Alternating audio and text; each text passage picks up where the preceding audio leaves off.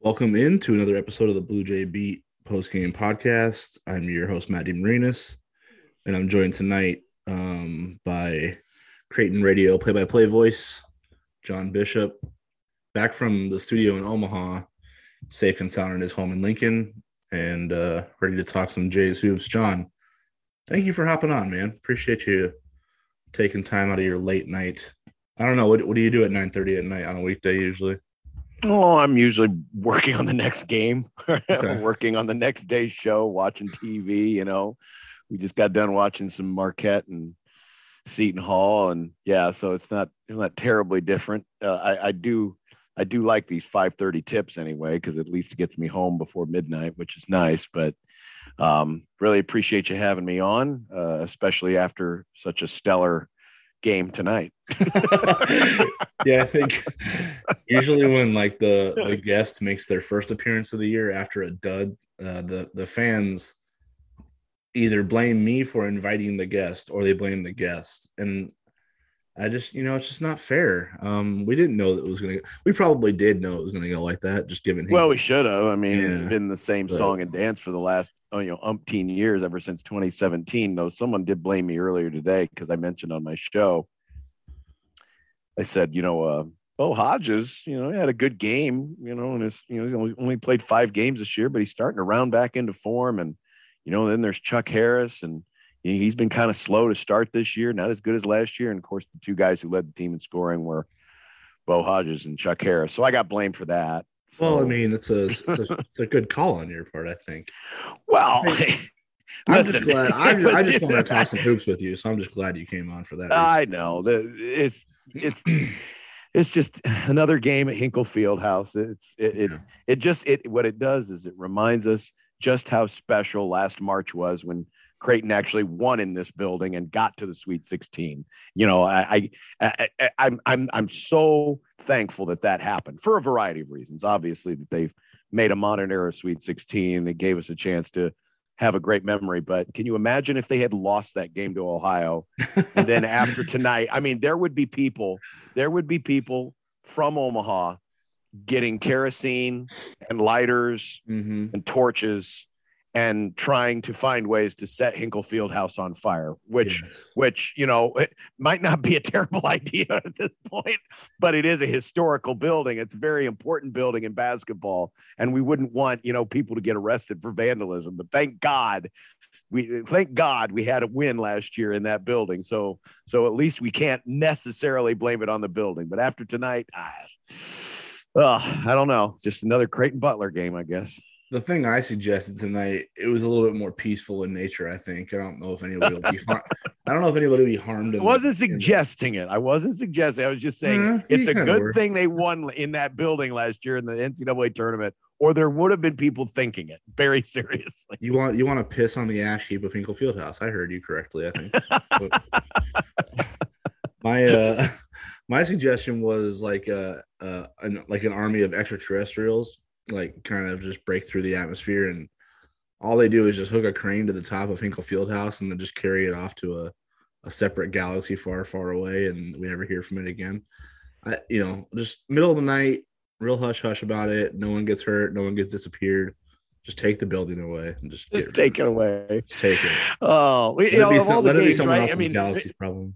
Of all the years, I mean, this is 2 years in a row, right? Where, we have these COVID issues and games are getting postponed and canceled. Why can't this be the game that gets canceled? Why does it have to be, random, DePaul games or Providence games? Why couldn't this game? Why this was the time, I wish Mac would have licked all the doorknobs in the building. You guys would have had to sit out this game because it's terrible. But anyway, we're here to talk some basketball, so we'll do our best. Yeah, I just don't want the Baby Blues catching strays, because this is the second year in a row they've won the Baby Blues to Hinkle, and just don't put that on the uniforms. Like, don't make them wear those unis in that building. It's just. Well, I was worried that because they broke them out on Saturday, and things didn't start out too well against DePaul, and I was so thankful that they came back in the second half, because they may have you talk about taking a torch to something, they may have burned those uniforms if they lost on Saturday and then they break them out. I was a little surprised when I heard they were breaking them out again. Yeah, me too. And I thought, really, you're really kind of pushing the envelope here. But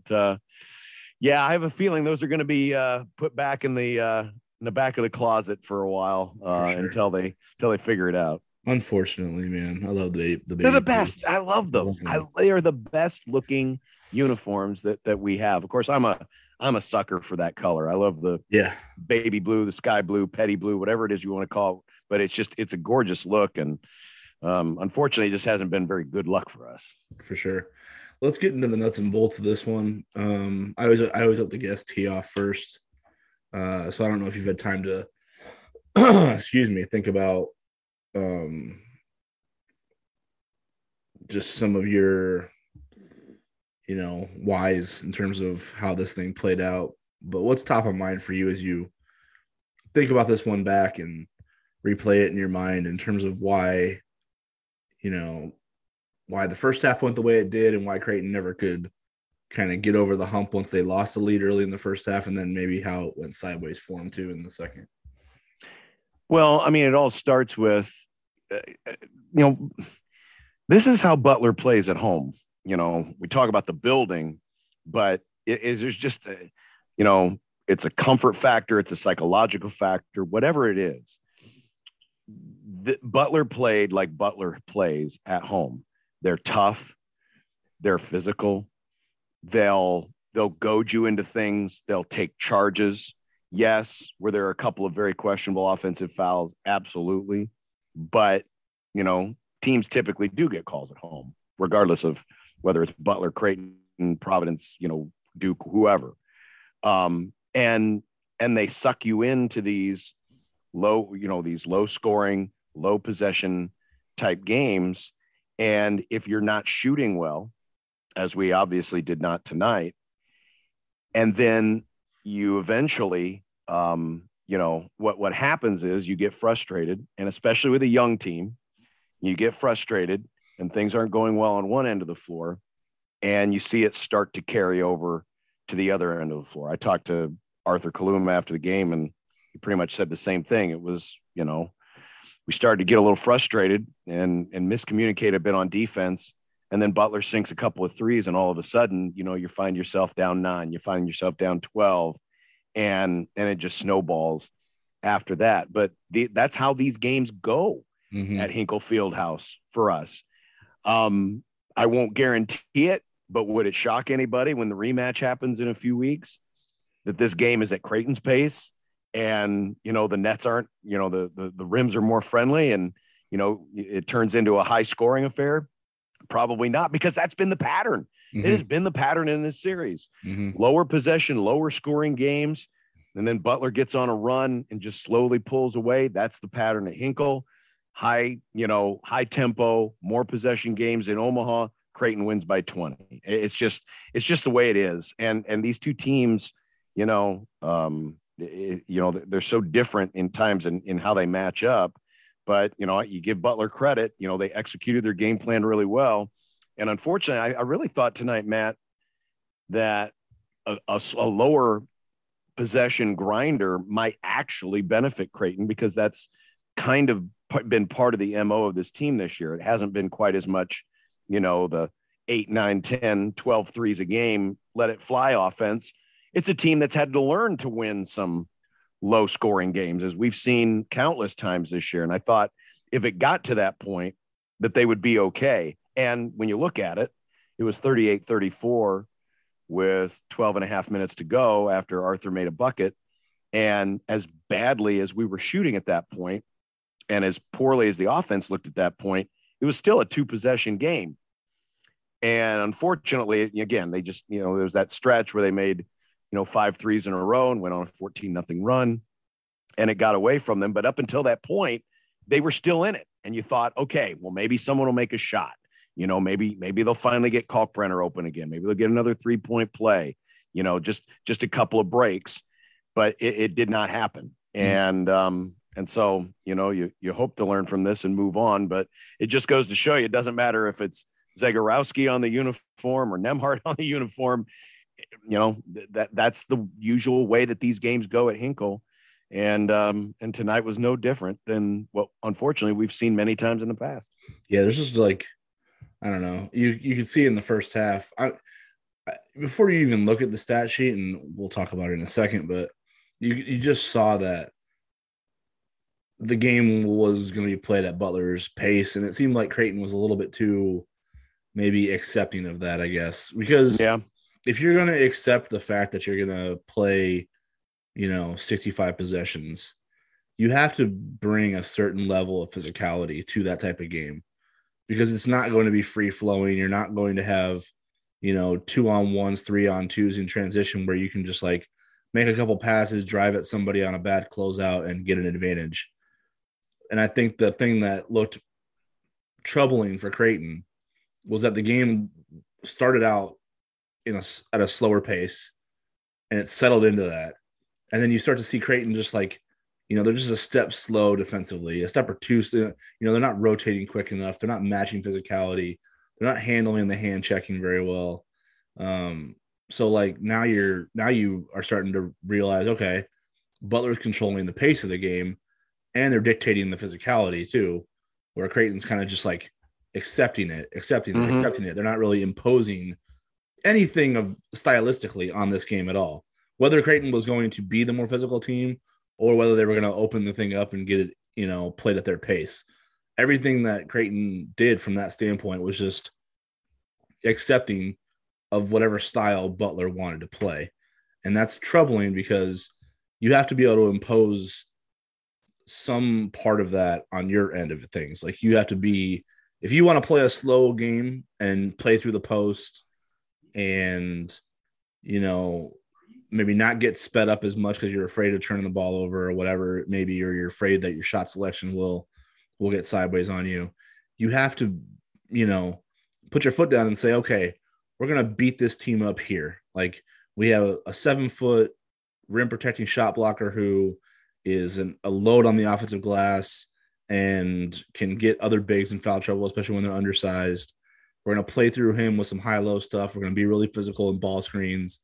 And it just like felt like Butler was the team that was in control of, the terms of engagement in that area. They controlled the pace, they controlled the physicality, and Creighton just kind of, was along for the ride in a sense. Like they never really said, no, this is how it's going to go, Butler. And so that's troubling because then you're kind of at the mercy of your execution, right? Mm-hmm. And then you look at, well, okay, the turnover rate in the first half for Creighton was 27%, north of 27%. That's way too high. And they shot 1 for 11 from 3. So basically you're winning the battle in the paint because of your size, but Butler's the more physical team. You're not getting offensive rebounds on any of your misses, and you're turning the ball over at too high of a rate. So you've dug yourself a hole there. Then you come out in the second half and you clean up the turnovers a little bit, but you still aren't, you still are just too accepting of the style. You're not really dictating anything. You're just kind of playing Butler's game. And then all of a sudden, Butler starts grabbing offensive rebounds left and right. When they start banging in threes left and right, then the crowd gets involved, and then like the thing went haywire on them. It's over. It was a 4-point game after a 3-point play by Arthur Kaluma, which was a big momentum play. Like that putback is huge. Like it could, Creighton called a timeout right before it, right before the under 12, and that's a moment where you want to come out of this timeout and say, okay, now we got this big like momentum swinging play. Arthur's rolling. Let's execute X, Y, and Z out of this timeout and change the game a little bit. And the team that changed the game out of the timeout was Butler. They came in, crashed the offensive glass, banged threes, made the hustle plays. I mean, it just turned into a game that Creighton could overcome. So you look at the style was always in Butler's control, and then the statistics went sideways on them. They cleaned up the turnovers, but Butler ended up with 12 offensive rebounds, 9-2 in second chance points, and 9-2 in second chance points in a game that's played at this slow of a pace. That's huge. That might you mentioned 20-5. You know what I mean? Honestly, the stat, Matt, that I was looking at from the very beginning, because you knew it was going to be a lower possession game, and not to disagree with you because you're right. I mean, it was a little at times too accepting of Butler's pace. But that's where, again, I thought we would have a chance to stay with it. And that is, we're the better rebounding team. Mm-hmm. I mean, we're third in the conference, 50th in the country, top 50 in the country in rebound margin. And, that's what helped beat St. John's. That's what helped beat DePaul along with the defense. While as Butler's 10th in the conference in rebound margin, and they hadn't been in plus rebound margin for 9 games. Mm-hmm. And what happened in the second half? We get out rebounded by 10. And so a team that, if you just look at the stats, it should have been Creighton +7, when you look at the difference between +5 on one side, -2 on the other. Instead, it's completely different. It's completely opposite. It's -10 on the glass. And I thought if there was a chance, if we were going to survive a bad shooting night, if we were going to survive a low possession game, a low scoring game, it was going to be, Kalkbrenner, Kaluma, Hawkins getting to the glass, getting second chances.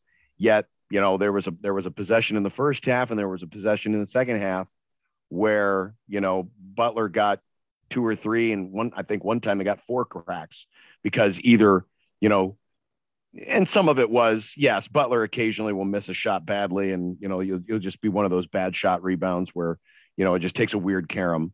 But there were a couple of times where, I'm thinking maybe they were both in the second half, but yeah, it was early in the second half.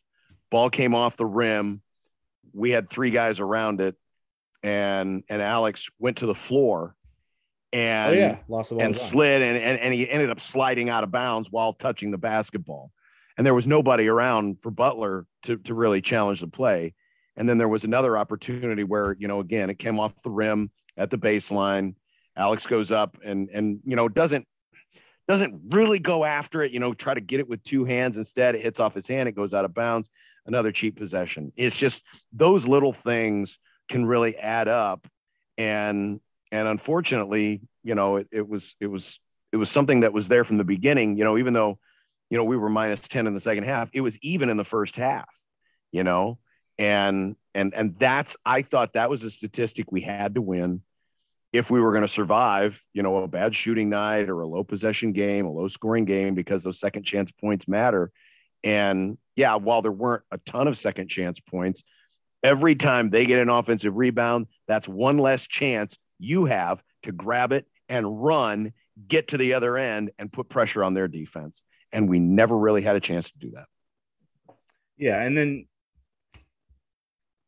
Creighton coming off 2 games against St. John's and DePaul where, I think total between the 2 games, they were at a 40%, north of 40% offensive rebound rate.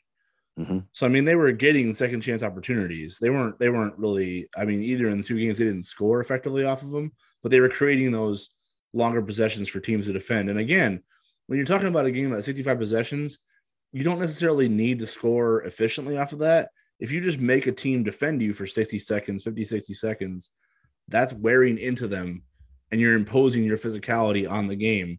And that adds up at the end of it on when it comes down to a, 1 or 2 possession game, how tired a team is because you keep just making them defend for so long. And tonight, Butler came in, I think they were 8th in the conference in defensive rebounding percentage coming in. Yeah. And Creighton got 6 out of 34 of their misses. That's not good enough. No. So again, that's what I mean.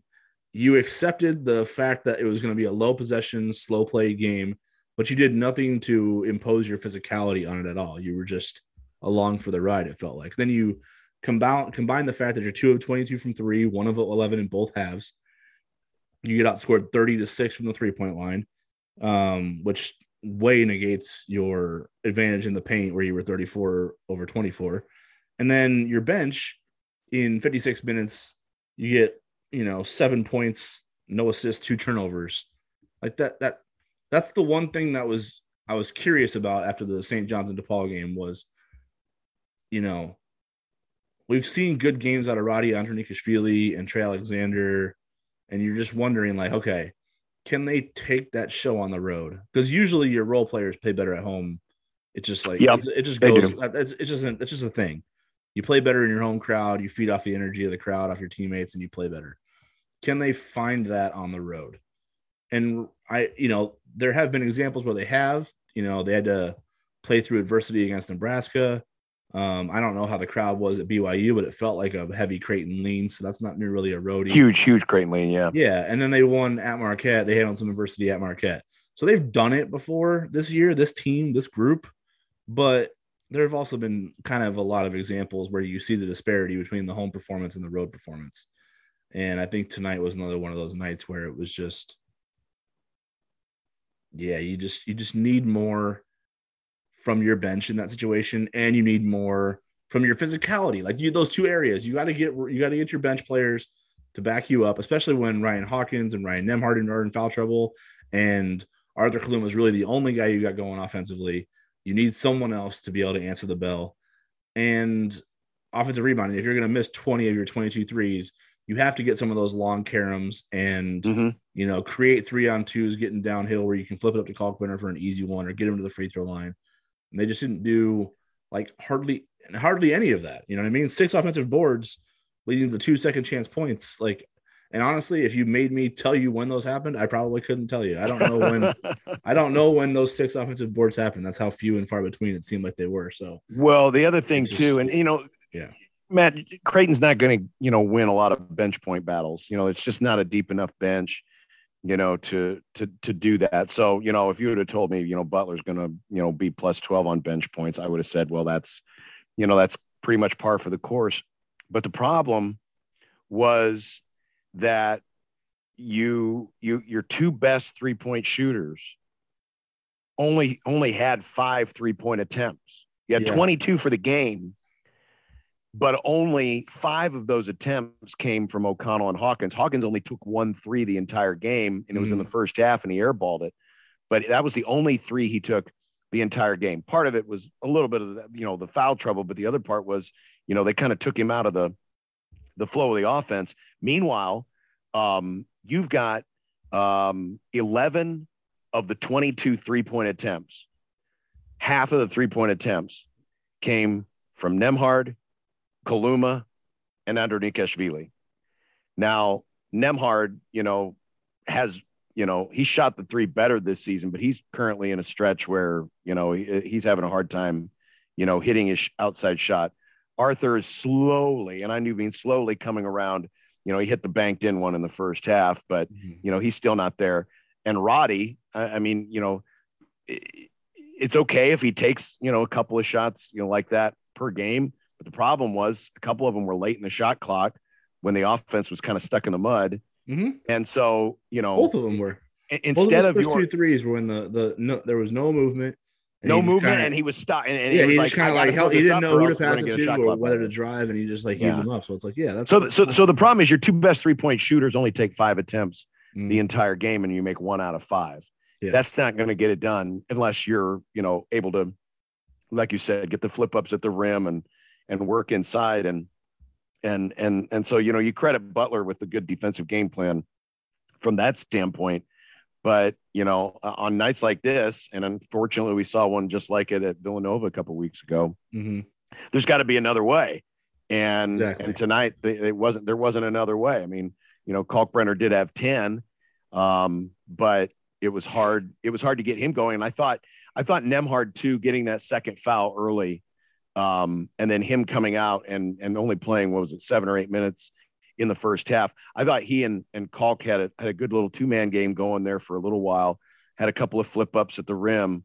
But then he went to the bench, and unfortunately, Alexander came in, and while he's been really good, stabilizing the team in those moments, obviously his chemistry and his work, getting into that area in the paint where he can get the ball up to Kalkbrenner, that part hasn't happened yet. I mean, this is literally his 3rd game as the quote unquote backup point guard. So, that may have been a critical stretch too, that we've kind of overlooked, was when Ryan went to the bench. And I didn't like either of the foul calls necessarily, but again, those are the things that, sometimes you're going to have happen on the road, and you've got to overcome that. And so, when Butler went on that little bit of a run, midway through the first half and flipped the game and got the lead. That was also coincided with the point, because I think, well, in fact, I did. I looked it up at halftime. We were on the air, and when Ryan Nemhard was on the floor, Creighton was +5. He was the only guy in plus minus for the first half, and it was only a 3-point deficit. So that was how important it was for him to be on the floor. And that was a stretch there where maybe, if he's out there, if he's not in foul trouble, if the offense is moving a little bit, if he's getting the ball to Kalk, maybe they're putting their fingerprints more in the game. And maybe at halftime instead, we're up, 4, 5, 6 points, and maybe the second half plays out differently. Yeah. I just, it's just not a hard game to figure out why it went the way it did. Yeah. If you're going to look, it's not like a non-starter to play this style of game and be effective at it. You just have to be better in certain areas. You can't have 7 assists on 21 baskets with a turnover rate at 20%. Not in a possession, not in a game with like 65 possessions. You can't do that. That's too many giveaways. You know what I mean? There's too many empty trips, and then 6 offensive boards again. Like I don't hate to keep harping on it, but if you're going to shoot that poorly, you've got to manufacture points in some other area. So you either have to get to the free throw line, which 11 of 13. So I don't know how many shooting fouls they drew, but let's assume, there were some 3-point plays in there. So well, they had 3 and 1. I think it was 3 because Kalk had ones. 2, and I think and Alex had 1. So you had 3 and 1s. So they drew essentially 5 shooting fouls, right? So yep, you're not drawing enough shooting fouls, so you're not being aggressive enough. Your assisted turnover ratio is upside down, and your assisted rate is not even close to cohesive team basketball, right? So yep, you're just playing one-on-one essentially, and you're just not manufacturing enough quality offense, Yeah. And then that's a big reason why Arthur had the big game he did. Yeah, because it was just straight drives. It was just ISO ball. There was nothing that looked Creighton in how Arthur got most of his 18 tonight. Yeah. And if you're going to do that, then you have to be taking away a lot on the defensive end. And instead you let the worst 3-point shooting team in the Big East go 10 for 27. And, Bryce Golden isn't like a volume 3-point shooter, and neither is Bo Hodges, but they're capable 3-point shooters. Like Bryce Golden's 36% this year, and Bo Hodges has had, several games in his career where he's hit at least 2. And tonight was a career high with 3, and you can call that an outlier if you want, but he's a capable 3-point shooter. Like he's proven he can. And if you leave, but they were in rhythm. If you leave 30% 3-point shooters open, they turn into 40% 3-point shooters. Yeah, there was nothing in that stretch that was contested because they were all in rhythm. Broken floor situations. Wide open looks. Where either a defensive switch got missed or a closeout was not there. And when you're not getting a hand in the face, even a 25% 3-point shoot is going to hit them every once in a while. And sometimes too, it's just, once one guy starts pouring them in, another guy pours them in. It's one of those things where it's contagious. It feeds, as contagious as their shooting was in the second half, it was just as contagious, the poor shooting that we had for pretty much the entire game. I mean, it worked it worked in Creighton's favor the other night against St. John's, right? Yes. O'Connell hits a couple tough ones. Ryan Hawkins hit a couple tough ones. Then all of a sudden everyone's pouring in 3. And Kaluma hits 3. Right. And Kaluma goes 4 for 5 or 3 for 4, whatever it was. So that's what it's a rhythm game. It's a momentum game. And, and when you can't create that yourself and you're not winning the tough plays. And to me, that's the most disappointing thing. You're not winning enough of the tough plays. And I get it. We can look back at that and look at a few, foul calls and wonder, what the officials saw there. But there were plenty of times where there were just kind of lazy, closeouts on rebounds or just not great effort, not smart effort, a little bit sloppy. And those come back to bite you against the longer you let a team just kind of hang around, and then you can feed off that home crowd and know that, hey, because it could have very easily been if this game were the same circumstance but played in Omaha, it may end up exactly the opposite. Mm-hmm. Where Creighton, despite the fact that because Butler up until that stretch where they hit the 5 threes, it's not like they were lighting the world on fire on offense. Yeah, they had a couple of nice little backdoor cuts in the first half. They got him going, but they were shooting sub 40%. Yeah. They weren't lighting the world on fire at all. But the difference was they were at home. They were still in their comfort zone. All it took was, a couple of good things to happen, gets the crowd going. The guys, the energy is up, and you got to create that own energy when you're on the road, and you let your guard down for a little bit. And all of a sudden, a 4-point game becomes a 14-point game.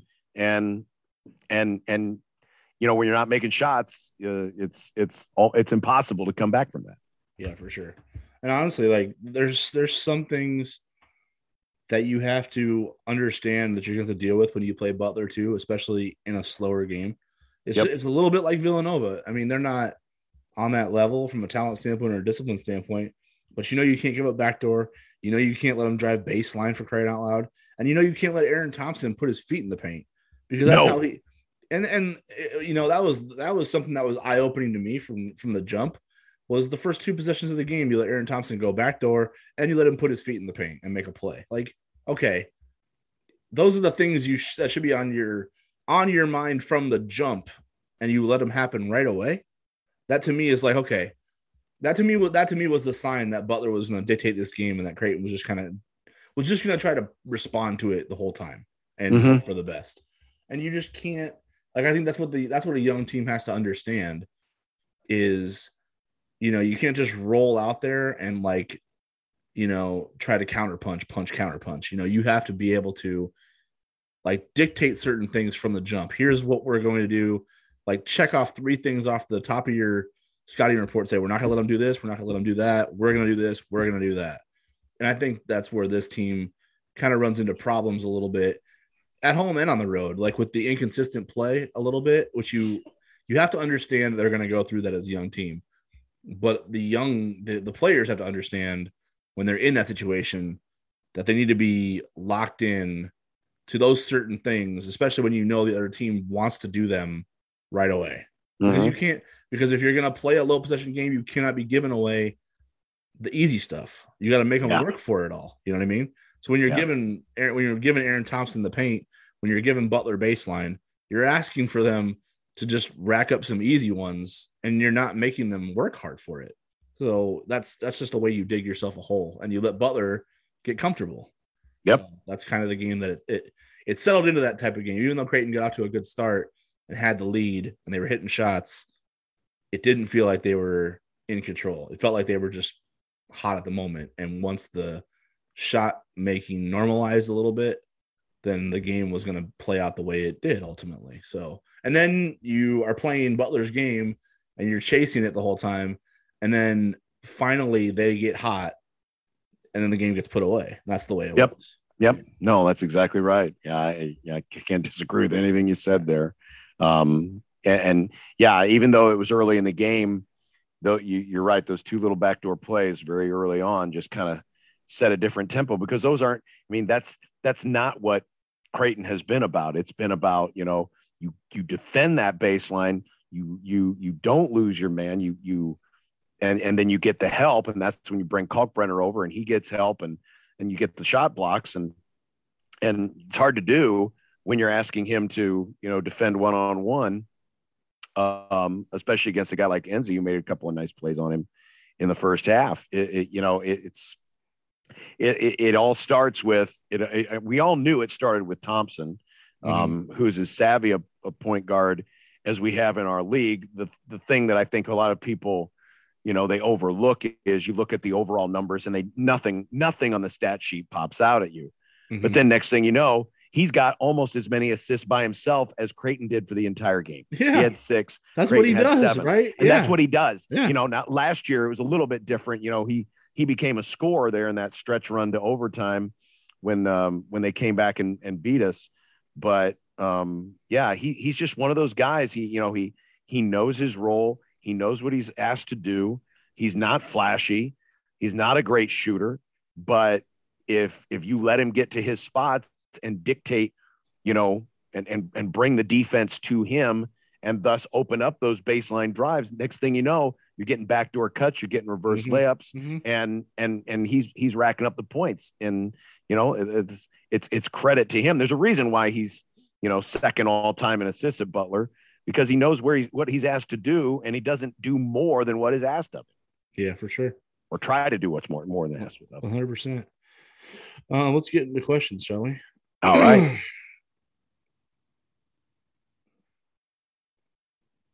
My first question: can we condemn Hinkle Fieldhouse? Answer: yes. Yeah, do it. 100%. That's the answer. It's not vandalism. It's just, can we get the place condemned? We did that. Do we have a rat infestation just before we get there? Can we move this game somewhere else? No resistance from me.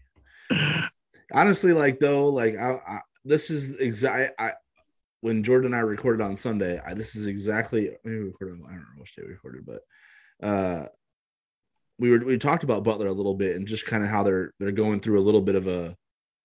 I mean, I think we phrased it like an identity crisis, but it was they weren't ever, like, when you watch them play all these teams and all these setbacks they were taking, they weren't ever able to control the game against anyone.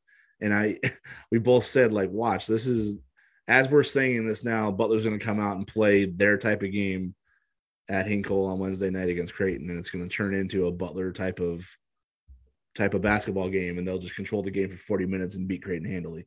Like, we saw it coming because we were going too hard in the paint on the lack of their identity, because they weren't really imposing that on anybody yet. So no, yeah, they've had some close calls, but they haven't had any games where they've really, shown you that they're in control of things, and this was a rare one. So kudos to them, though.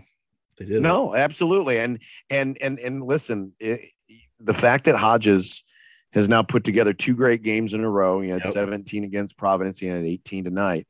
The fact that they've got him back, and if he stays healthy the rest of the way, it's going to be huge for them, because they've needed somebody to kind of run the show. Harris has been hit or miss this year. He was out of the starting lineup for a while. And I know he had 14 tonight, but he came on 15 shots. Yeah.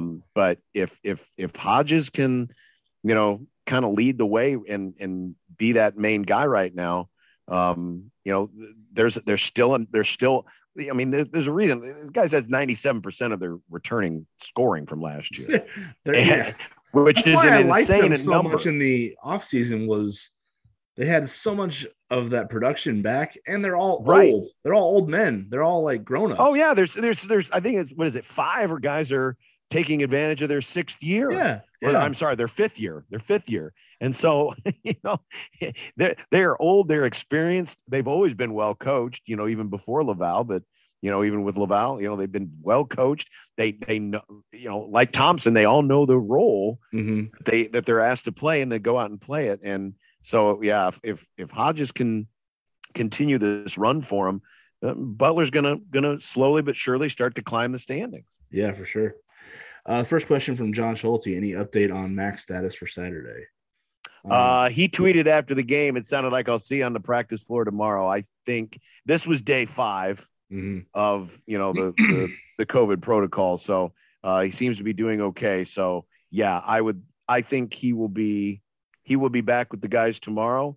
And if not tomorrow, at least by Friday, and he'll be back on the bench on Saturday. Yeah, we got a notice for immediate availability that is kind of like expecting Mac to be back tomorrow for that, but also there's a contingency plan. I think I honestly think you're going to strap him down somewhere if you're going to keep him away from the pink out game.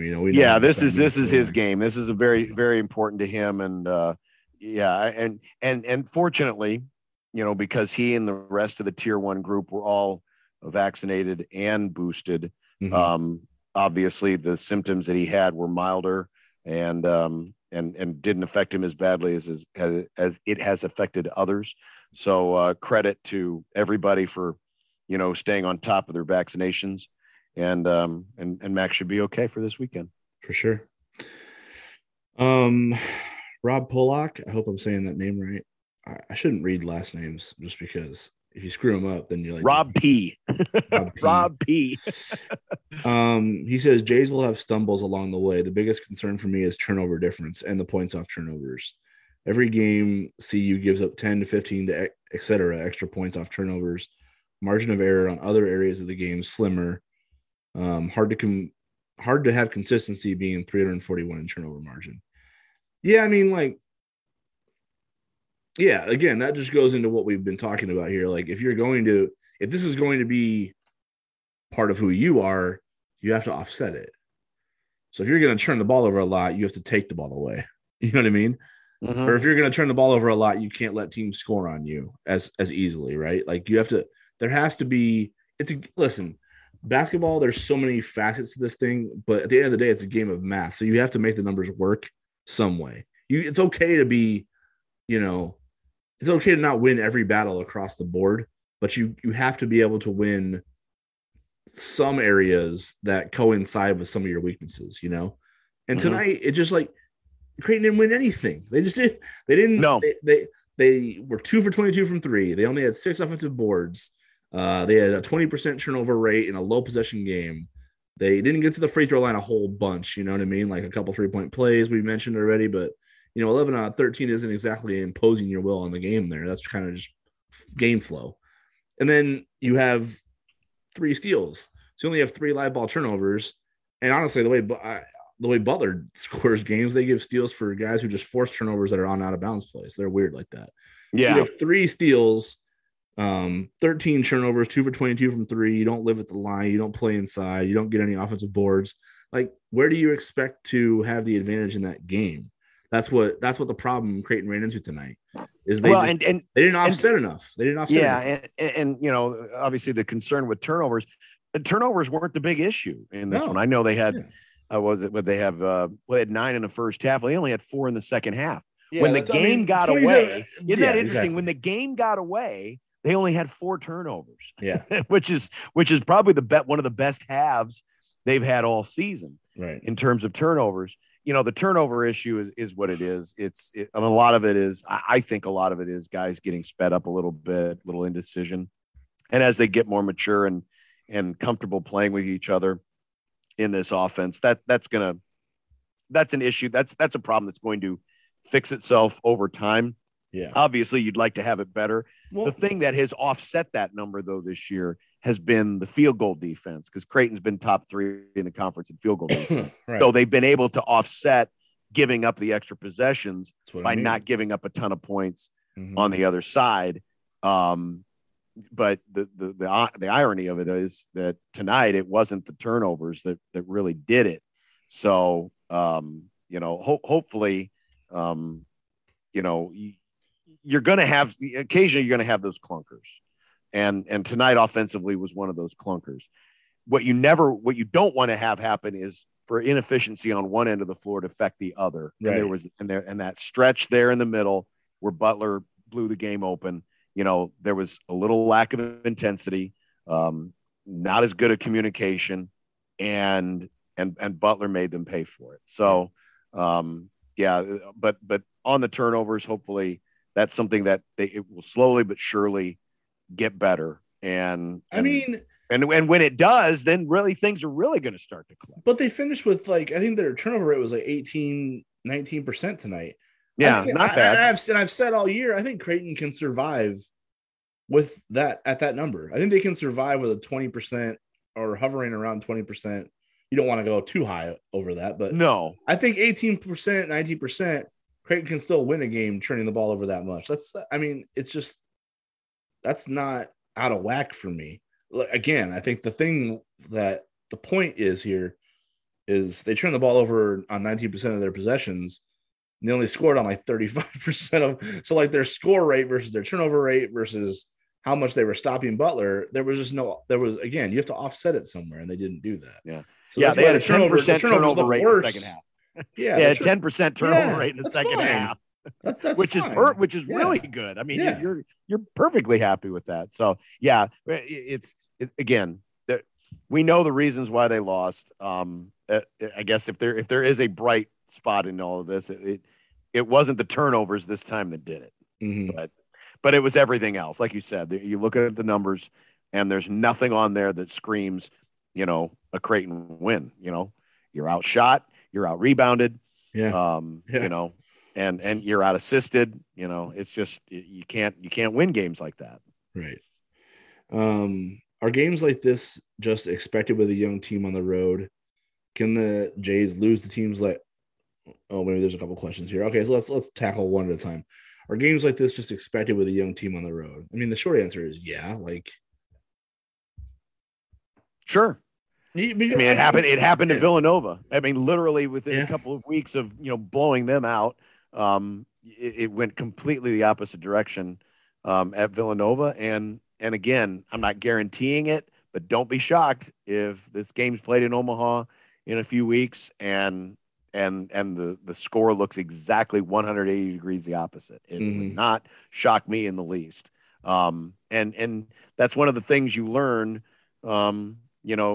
as you're coming up, winning on the road, you've got to bring your own energy. You don't have that crowd working off of you. That was the thing that made Saturday so much fun was, it was one of those rare moments where, Creighton truly won it with defense. And it was the kind of defense that we don't see very often, a team that's playing 94 feet and, hustling to the ball and, forcing either, late shot clock, forced up shots or getting steals. And it just feeds, and it's just a monster, and it continues to feed and feed and feed. You don't have that when you're on the road. You don't.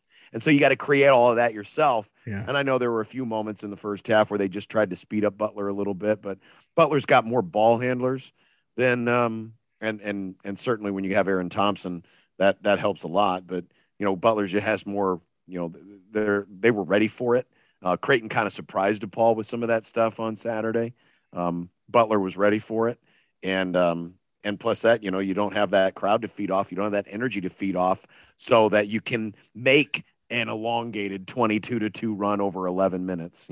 Usually a 22-2 run doesn't happen over 11 minutes. It's about half that time. But that's one of those things when the veteran teams like the one that we had last year, can probably overcome that. That said, they lost this game too last year. They gave up a big lead in the second half. Yeah, a lot of this can be expected when you have a young team like this. It was already hard enough to win on the road in this conference. It's even harder to do it when you got a bunch of freshmen out there or guys who have never played in this building before. Yeah. I mean, this game is for Ryan Nembhard, Trey Alexander, Roddy Andronikashvili, Ryan Kalkbrenner, Arthur Kaluma. These are the guys that have to figure this out. Like, you have to making winning plays when the crowd's on your side. It happens easier. I don't know why. What it is about the energy of your home building that just makes you quicker to the ball or more likely to make a play that affects the game in a positive way.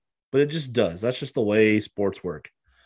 The magic with the 2019-20 team and then last year's team, where you saw them make winning plays with the game on the line on the road. I mean, last year it didn't play in many hostile environments, but 2 years ago, at Seton Hall, Damian Jefferson just hustling his ass off in the backcourt, laying out for a ball, flipping to Marcus Zagorowski for a layup, like that type of stuff. You know what I mean? Like Tyson Alexander down the stretch against Marquette.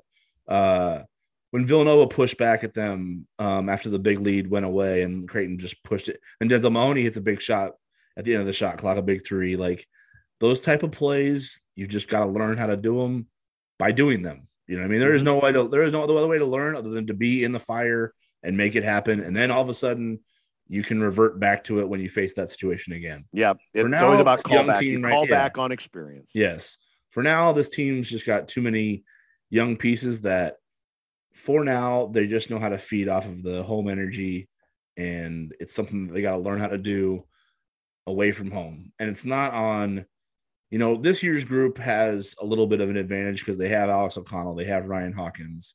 They've got guys who have won at high levels and have made plays or know what those plays look like and know when they need to happen. But it's on these young guys to figure it out this year because they're the future of the program going forward in the next couple of years. So they're going to eventually have to they're going to be the ones who do it. So that's part of the learning curve. It wasn't there tonight. It wasn't there against Nova.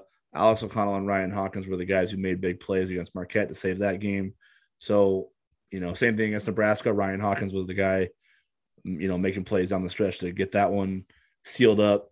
That's just so the young guys just got to learn how it's done. And the only way to learn it by doing it. So, right, that's another advantage, another opportunity. Excuse me. Agreed. Next part of that question is: Can the Jays lose to teams like a Georgetown and DePaul on the road, just like they can beat teams like Nova at home? I mean, yeah, sure they can.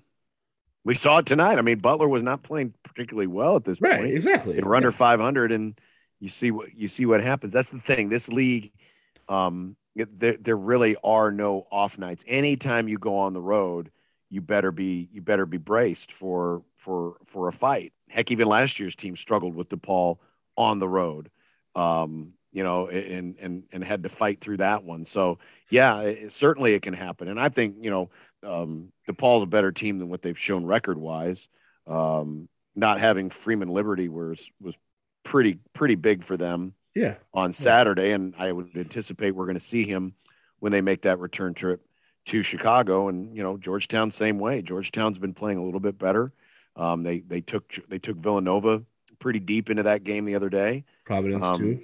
Yeah, and so yeah, absolutely. It's easy to look at the record and say, well, we have no business losing to those guys. This year in the Big East, this is I don't know. I don't believe there is a great team. Villanova is not classic Villanova.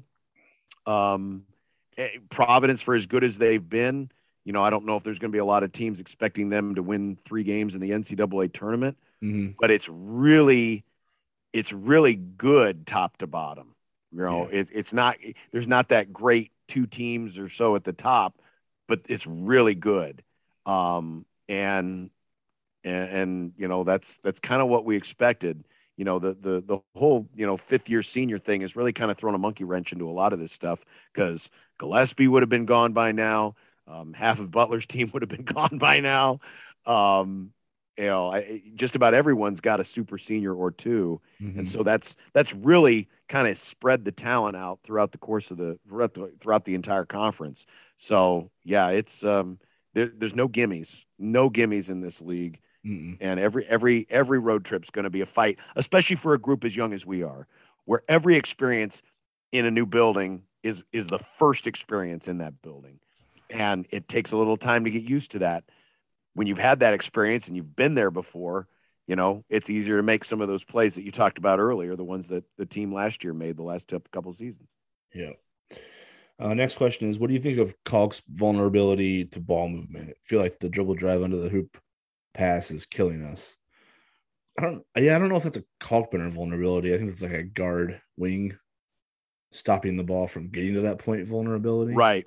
So yeah, because part of what part of the goal is to funnel people to certain areas on the floor so that Kalkbrenner can come in and basically just play rim protector. It's like bracket. It's like bracket coverage in like football. Like you exactly. You're trying to move guys to certain spots, and you mentioned it earlier. Letting an Aaron Thompson get his feet in the paint is a recipe for disaster, and we saw that on a couple of occasions.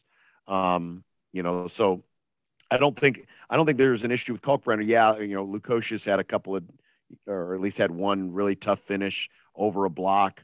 Occasionally you're going to get guys who can be creative around the rim and do stuff like that. But, I can't find a lot of fault right now in how Ryan Kalkbrenner is playing. No. Well, especially if playing out of this world. Like, he's playing all conference level is where he's been all season. And if you let guys have baseline against him, then they can use the rim as protection. So right. Like that's again, you have Ryan Kalkbrenner back there, but you can't just like forget your frontline defense and let him, we got Kalkbrenner back there, so if anybody gets by us, he can just take care of it. Like, no, you have to be purposeful in the angles that you're willing to give up, because you have to funnel them to certain areas on the floor where you can close them off. Like, you can't let them just have at Kalkbrenner, you know what I mean? Where they have, where they can go right, left around him. You have to make sure that you're on their hip and that they're running into him, and that the only shot they have is to go up over top of him, not around him at all. So Exactly. Yeah, I don't think Kalkbrenner's vulnerable back there. I think there's some issues at the point of attack that are, more problematic for Creighton defensively, certainly tonight than just what Kalkbrenner was doing back there. I mean, I thought he was pretty okay defensively tonight.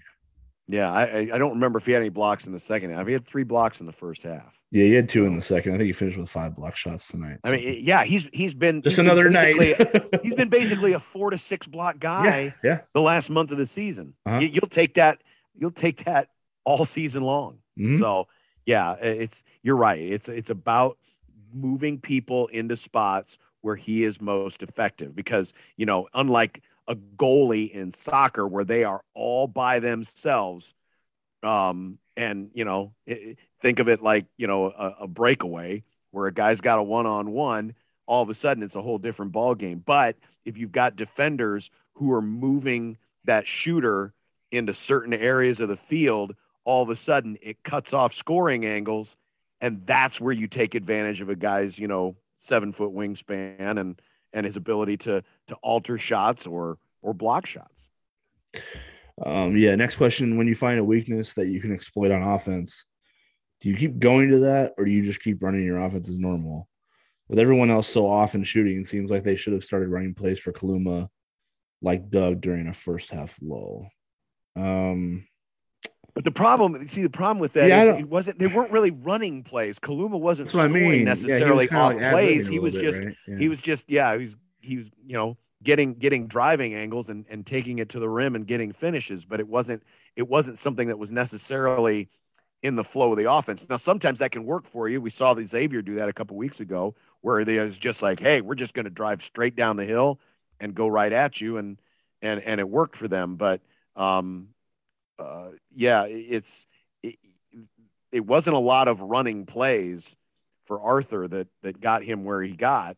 It was Arthur kind of creating things when he had space to do so. So, I mean, that's the whole point. The offense's magic is kind of like the flow creates spacing, and then through all the movement, you find mismatches, and then you attack those because you have space to operate. So that's kind of what Arthur was taking advantage of in the first half, and at some points in the second was just like he has a dude who isn't as quick, isn't as physical, and he can get down, get an angle, and finish at the rim over the top of the person. So that's what he did. It wasn't anything like where, it's different if you have a guy like Arthur was scoring at the rim most of the time. It wasn't like he was feeling it or anything like that. And it's different if you have a guy who's just like, he's banged a couple threes in short succession, and now you're like, okay, let's, get him off of a flare screen or get him off of a stagger and like see if we can, keep him hot, you know what I mean? And see how long this can continue.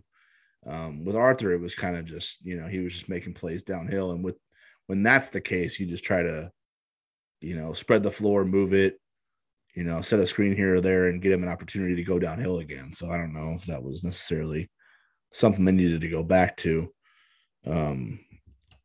And if you notice, especially when 18th point, he got to that 18th point and brought us within 4 and didn't score the rest of the way. Yeah, but the problem in the next spurt was defense, not offense. So, yes, exactly. Like Creighton wasn't scoring, but they also didn't stop Butler. I think Butler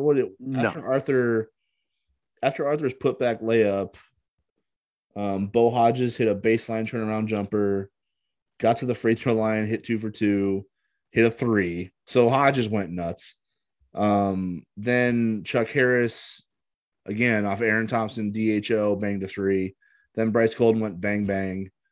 It's just like, you know what I mean. And then Lucasius hit a 3. So it's like, yep, that's Butler's basically whole entire team right there in the flow of the game, answering, just putting the game away. There wasn't any time for Creighton to steady itself, because by the time Butler was done with their flurry, the game was over. You know what I mean? Yeah, and that was all. It was an 18-point game with 8-something minutes left, right? And there's how many possessions are left in the game at that point? There's against Butler, not many. Yeah, not enough unless you're hitting every shot. Yeah, you might as well be down 30 at that point. So yep.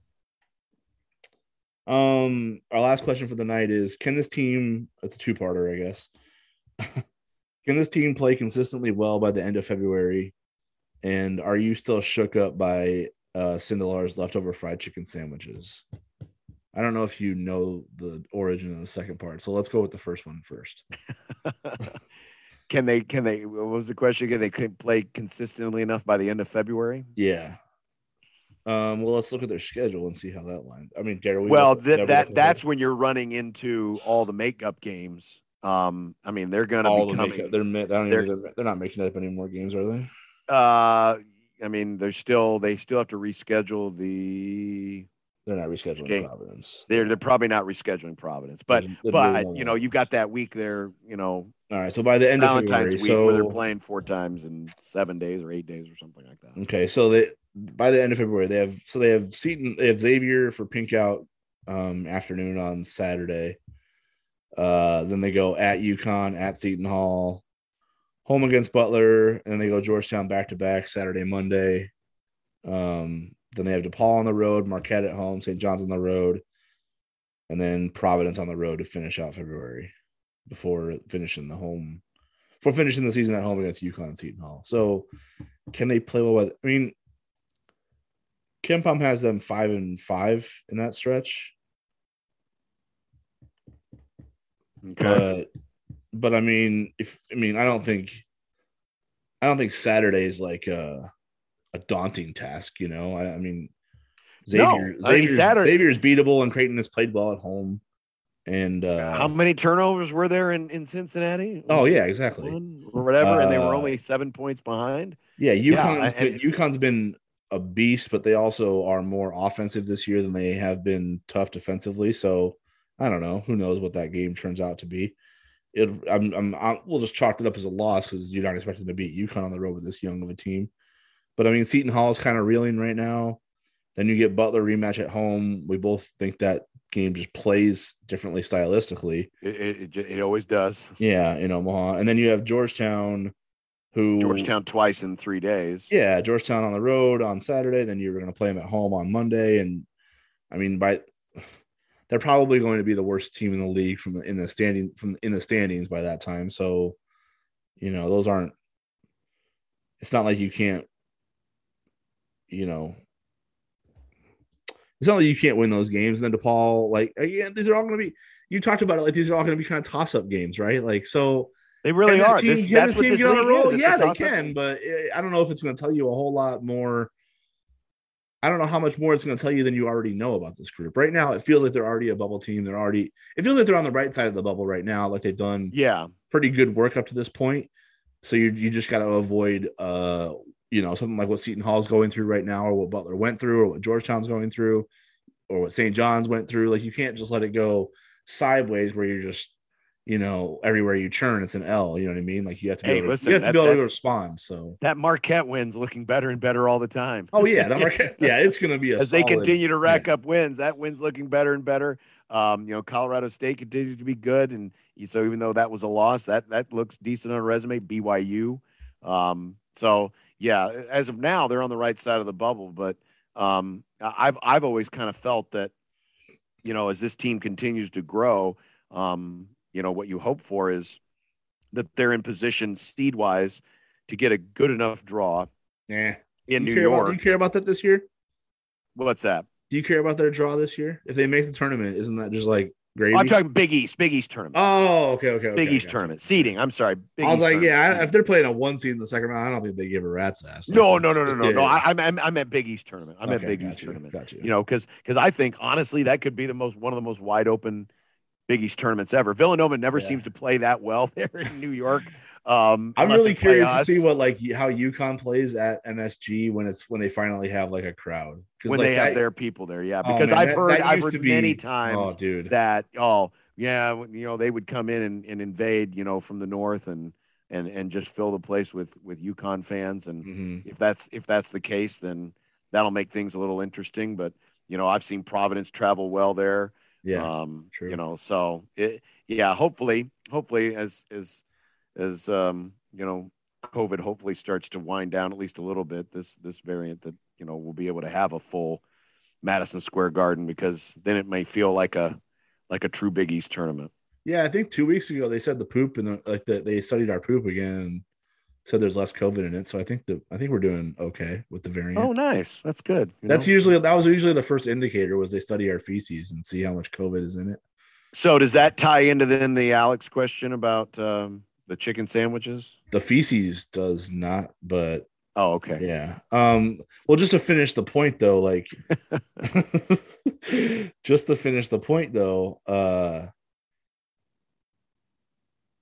yeah, I mean, I think they can get going by the end of February. I think the other thing is, let's not forget the circumstances for tonight either. Like, you're at Hinkle, you're a young team, you're on the road, and you don't have your head coach. Like, no disrespect to Al Huss. He does a great job, but it's not Greg McDermott. Like, you're paying Mac for a reason. Okay. Yep. If he were that replaceable, we'd have to have a conversation about head coaching salaries across the country. So there's some circumstances there that were tough to overcome. They overcame them on Saturday. Kudos to them. Tonight was just too high of a hill to climb. They got punched one too many times tonight and couldn't dig themselves out of a hole. So that's the way it went. But well, I think when the committee looks back on the end of it, the Sweet 16 team from last year both lost in the same building. Exactly. It's just Hinkle sometimes. It is. The second part of the question is, are you still shook up by Sindelar's leftover fried chicken sandwiches? So do you know the origin of this or not? I do not. Okay. So on the last podcast after DePaul, we got asked about, what did we get asked? I don't remember. Something. It was a chicken question. Maybe our favorite way to eat chicken or something like that, or what do we prefer? And Alex said he likes to eat his leftover fried chicken. He likes to make sandwiches out of it. And I thought that was really strange. So I've just never. So I assume he takes the meat off the bone. Yes. And then just turns it into a sandwich. That's exactly right. Yeah. Okay. I've never done that. I've never had I haven't either. inclination to do it. And it just seems like it's fried chicken. Why not just eat it as it is? I guess I would understand if now I have an aversion towards cold chicken or cold pizza. I hate it. I can't stand the idea of it. You don't like cold pizza either? Oh, it gives me the willies. Really? So it's been something since I was a kid.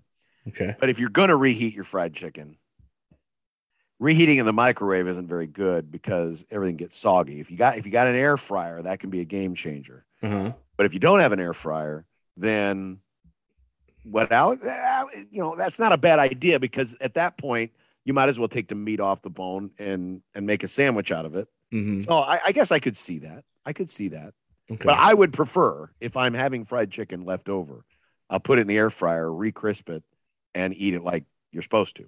Do you have an air fryer? Yes. It is a game changer. Interesting. Everyone, in fact, I would encourage, if I know there are some things, like reheating stuff or making oatmeal or whatever that you can't really do in an air fryer, but I would, if I had a choice between the two, I would keep the air fryer and ditch the microwave.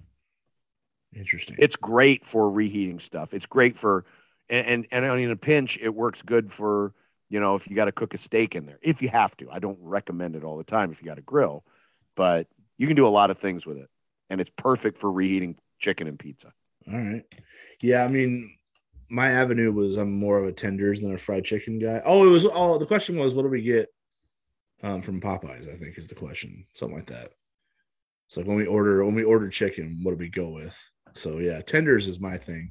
His was fried chicken because you can put it on sandwiches afterwards, and I thought that was weird because you can do the same thing with tenders, and you don't have to rip the bone apart, and then B, I'm just like, well, it's already chicken. Why would you take the what are you doing?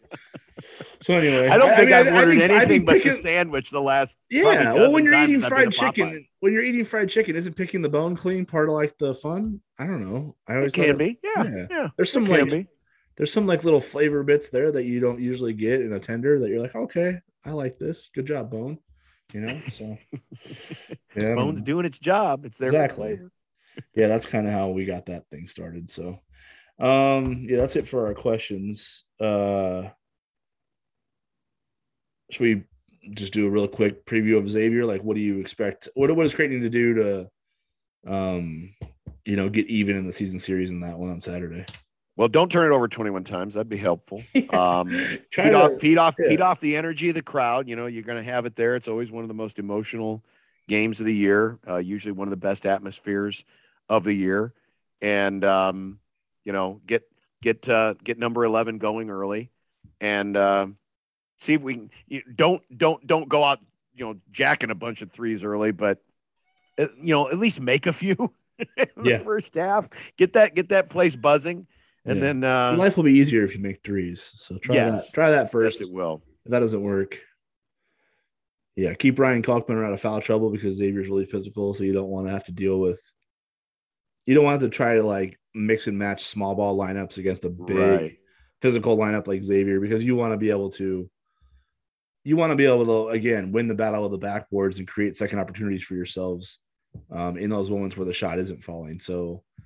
And don't let Scruggs get to his strong hand. Yeah. Get downhill. So honestly, not letting Scruggs get off to a good start to the game is probably. Though they did that in the first game. Scruggs didn't wake up until the second half. Yeah, true.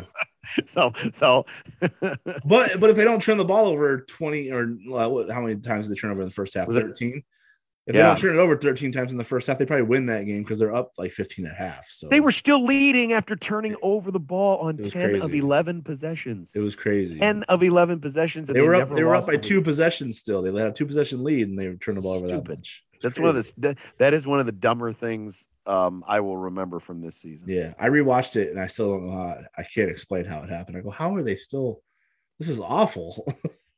And they're still in control of this game right now. It feels like Xavier's doesn't have any idea how to swing this thing.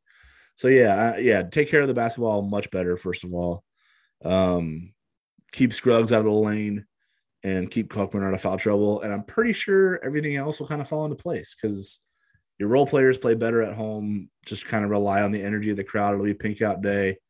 There's always a little bit of extra buzz to that.